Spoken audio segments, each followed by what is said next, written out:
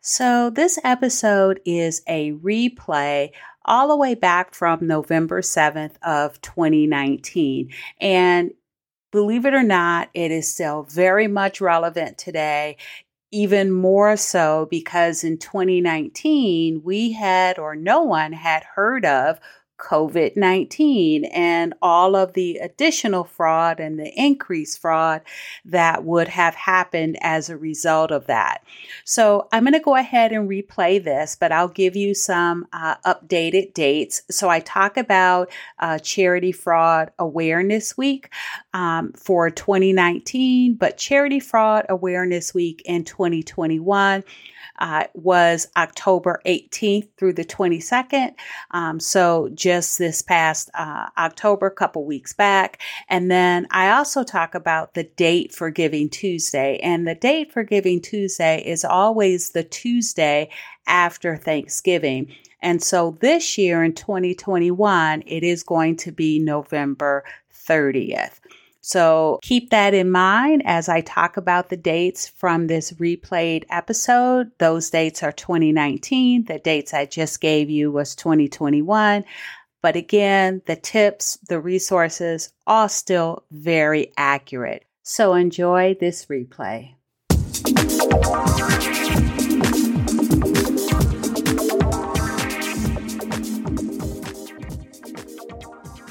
Hello, everyone. This is Deborah Richardson, and today I am putting the AP in Happy, where accounts payable teams are empowered to protect the vendor master file from fraud. This podcast will give a voice to accounts payable team members by talking about the growing reality of cyber attacks in their world and which vendor setup and vendor management techniques they can apply to protect the vendor master file from fraud. Today's podcast episode is brought to you by the 5-Day Vendor Master File Cleanup. Do you trust the data in your vendor master file? Well, if you need to prepare for a vendor self-registration portal or for 1099 and 1042 IRS annual forms distribution, you are in luck. We have vendor validations including watch list screening, duplicate vendor review, vendor inactivation recommendations, and more. Go to DeborahRRichardson.com. That's DeborahRichardson.com/consulting, or email me at Deborah, DEBRA, at DeborahRRichardson.com for a quote today. So Giving Tuesday will be here before you know it. It's the Tuesday after Thanksgiving, December 3rd. So what do you need to know to research and validate charitable organizations so you don't send crooks your company's intended tax-deductible contribution that is supposed to help those in need? Keep listening.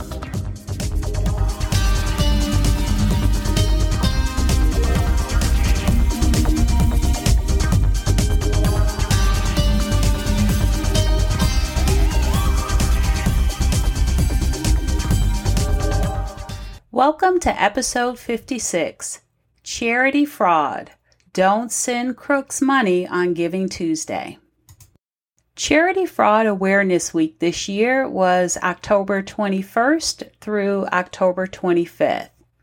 And if you didn't have a chance to follow it during that week, you can always check out hashtag Charity Fraud Out on social media to make sure you didn't miss any valuable tips. But also, I want you to listen because I do have educational and validation resources for charitable organizations so you don't send crooks your company's intended tax-deductible contribution that is supposed to help those in need. So we'll start first with the charity fraud education and activity resources. And I have 3, and here is where you can go to make yourself aware of the same things that you would have learned with charity fraud awareness, but going into a deeper dive. And also you can learn about some scam alerts as well. So we'll start with the first one. The first one is the Fraud Advisory Panel. Now, this panel is actually responsible for Charity Fraud Week. It's been in existence since 1998 and is itself a charitable contribution or a charitable company that was established in the UK. It's a group of volunteer members that are governed by a board of trustees, and they work together on a mission to give advice, education, collaboration, and research focusing on those that are affected by fraud. In 2016, they had their first charity fraud conference and their first charity fraud awareness week. Now, since 2018, the Charity Fraud Awareness Week went international, and that's actually when I found out about them. I did my first blog post about them last year in 2018, and I'll put a link to it in the podcast. But that's when I found out about them. So for me, I've been celebrating Charity Fraud Awareness Week for 2 years now. So if you're looking for advice, education, collaboration, and this is not just for those looking to companies that want to donate to these charitable organizations. It's also for the charitable organizations themselves to check out how to avoid fraud within their organization. And that includes internal fraud as well. The second one is the Federal Trade Commission, and the FTC provides information to educate the consumer as well as businesses on how to avoid falling for phishing and other fraud schemes, and this includes charity fraud. They do have a report on new scam alerts, and it's listed on their website, and since September 11th, they have reported 6 new scam alerts, including the one following the devastation of Hurricane Dorian back in September. And as you know, we've had last year, it was the same thing. I think it was Hurricane Michael. So we have again this year Hurricane Dorian that can affect Giving Tuesday if those crooks or cyber criminals want to take advantage of it. And then, of course, we do have those California wildfires going on. So I'm sure we are going to see some new scam alerts pop up related to those as well.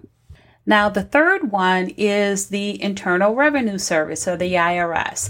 And just like last year, and in collaboration with the Fraud Advisory Panel, the IRS created the Charity Fraud Awareness Hub.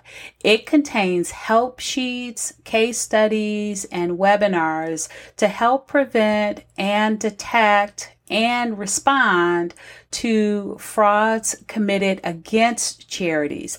Now, many of the resources are aimed at helping charitable organizations. However, the information that it contains is applicable to the givers as well. Now, you'll need to register, and just because it's no longer Charity Fraud Awareness Week, you can still register and get access to all of that information. And for all 3 of those, the Fraud Advisory Panel, the Federal Trade Commission, and the Internal Revenue Service, I will leave links to those in the show notes. All right, so now that we have some information or 3 resources for education and activity resources, now let's look at charitable organization research and verification resources. So if you are a accounts payable team member or leader and you have received vendor setup documentation for a charitable organization for the purpose of a tax deductible or some type of a donation, these are the resources that you can use in addition to the normal validations to verify that charitable organization. And we'll talk about each and what they provide. Now, I do have 5. And the first one is actually also the Internal Revenue Service, or the IRS. And I also had that down as a education and activity resource. But the IRS has a tool called the Tax Exempt Organization Tool. And that is formerly known as Select Check. So those of you that have been around like me for a while, you remember their Select Check. Well, here you will need the tax ID number and the legal name. And once you search the IRS database, you will not only confirm whether the contributions that your company is pledging are tax deductible, but you'll also confirm that the charitable organization is real. Now, I wouldn't replace this with the IRS 10 match system that you're already doing on the W-9 that you hopefully collected from the charitable organization. Use it in combination with that before you set the vendor up in the accounting system and ERP.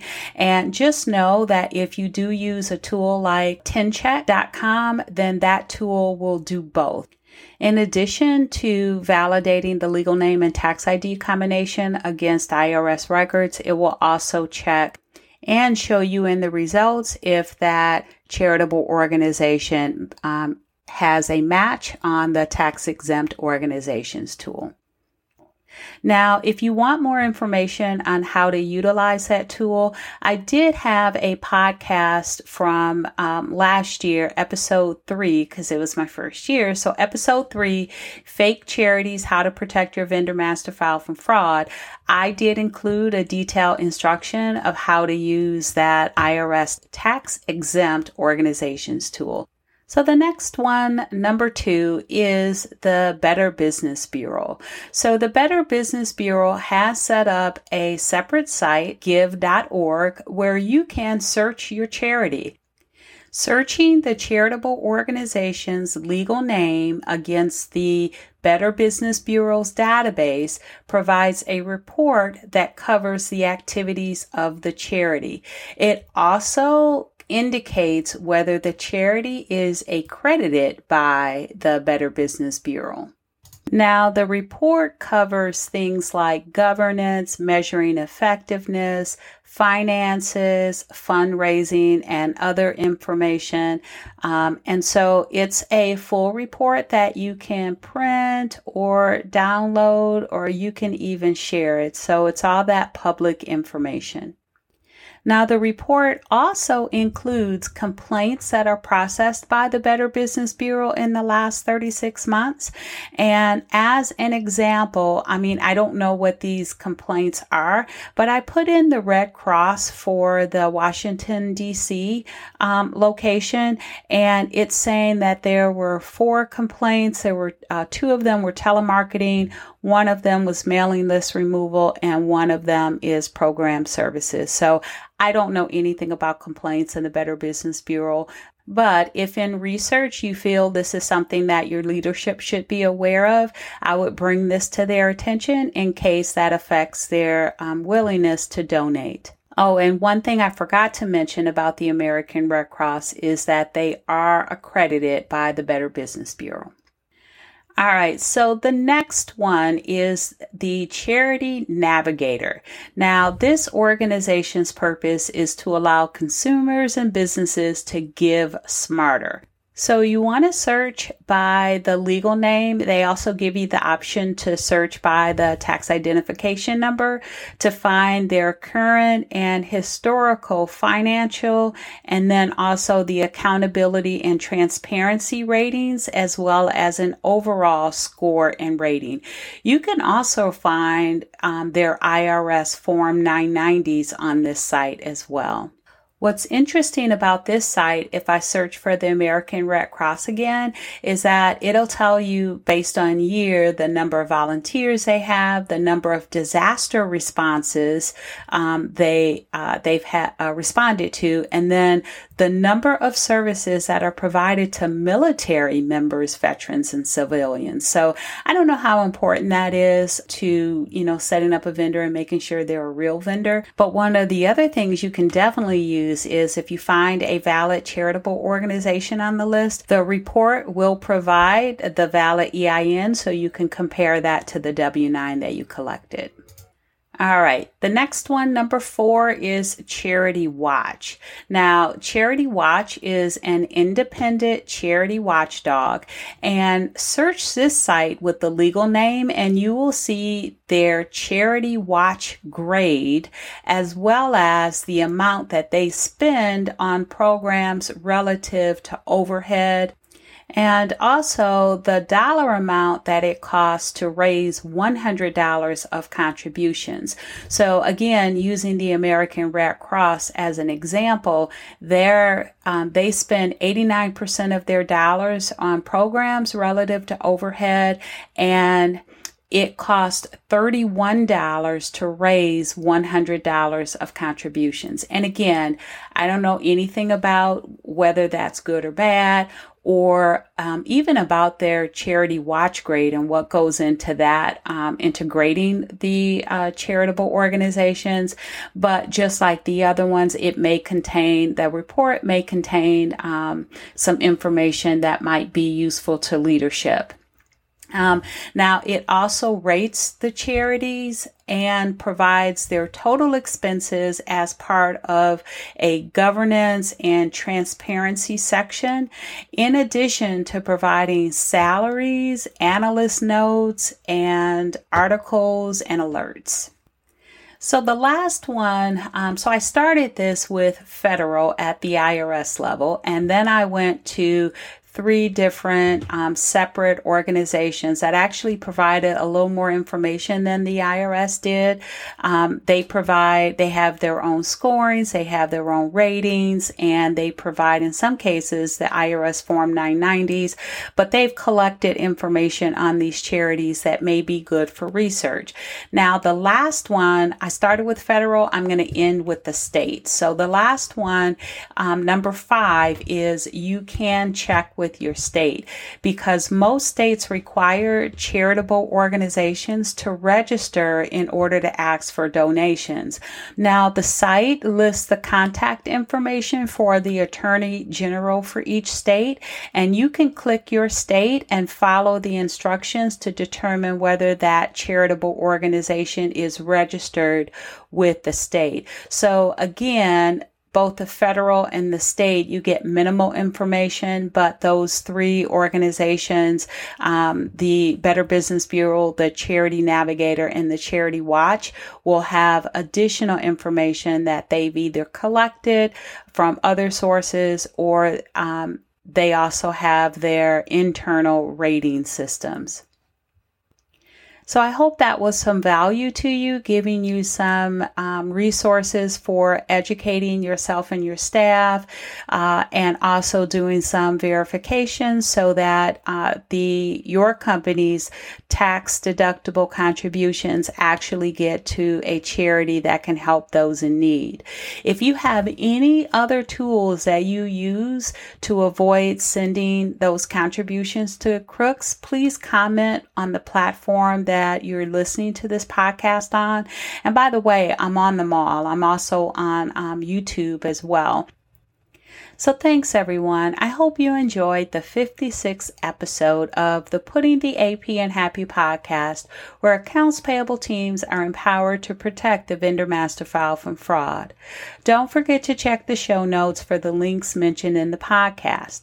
If you enjoyed this episode, consider subscribing and writing a review of my podcast on the platform that you use to listen. Stay happy.